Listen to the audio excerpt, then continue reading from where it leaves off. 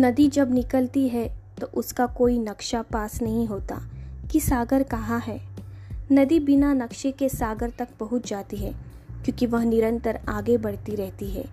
इसलिए आपको भी सफलता पहुँचने के लिए नदी की तरह निरंतर आगे बढ़ते रहना चाहिए। अगर आप बिना रुके निरंतर बढ़ते रहते हैं तो सफलता आपको मिलनी ही है। जिंदगी में जीत और हार तो हमारी सोच बनाती है। जिंदगी में जीत और हार तो हमारी सोच बनाती है। जो मान लेता है वो हार जाता है, को ठान लेता है वो जीत जाता है।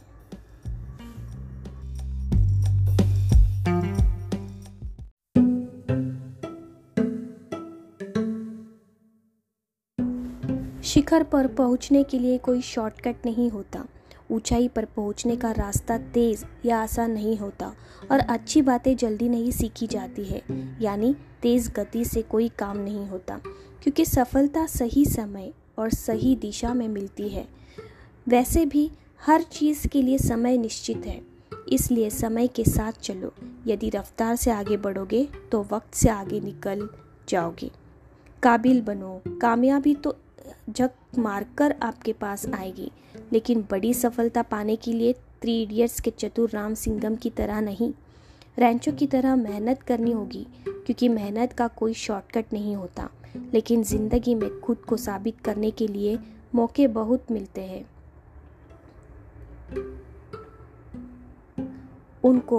उन मौक़ों को तलाशना होगा और हमेशा आगे बढ़ते रहना होगा।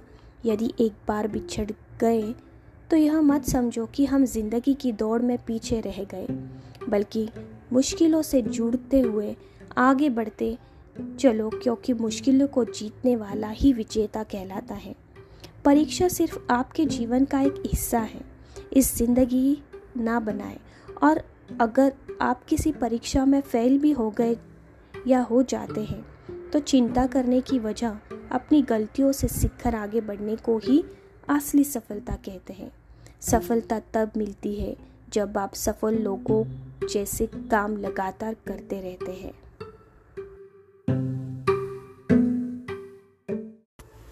I want you to know that no matter where you are in life, no matter how long you have sunk, no matter how bleak your situation, this is not the end.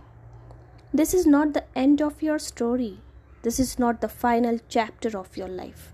I know it may be hard right now, but if you just hang in there, stick it out, stay with me for a little while, you will find that this tough moment will pass. And if you are committed to using this pain, using it to build your character, find a greater meaning for the pain, you will find that in time you can turn your life around and help others going through the same struggles. The world right now is in the middle of a mental health crisis. It's estimated almost half of the population suffers from depression at some stage throughout their life. Rather than join this queue, it's important it's learn why we get down and then how we can change it, because believe it or not, we create our own negative feelings, and we can also ensure that we turn our lives around and be a positive change for others.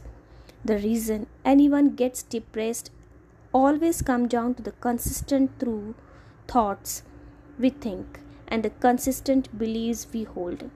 Let me say that again.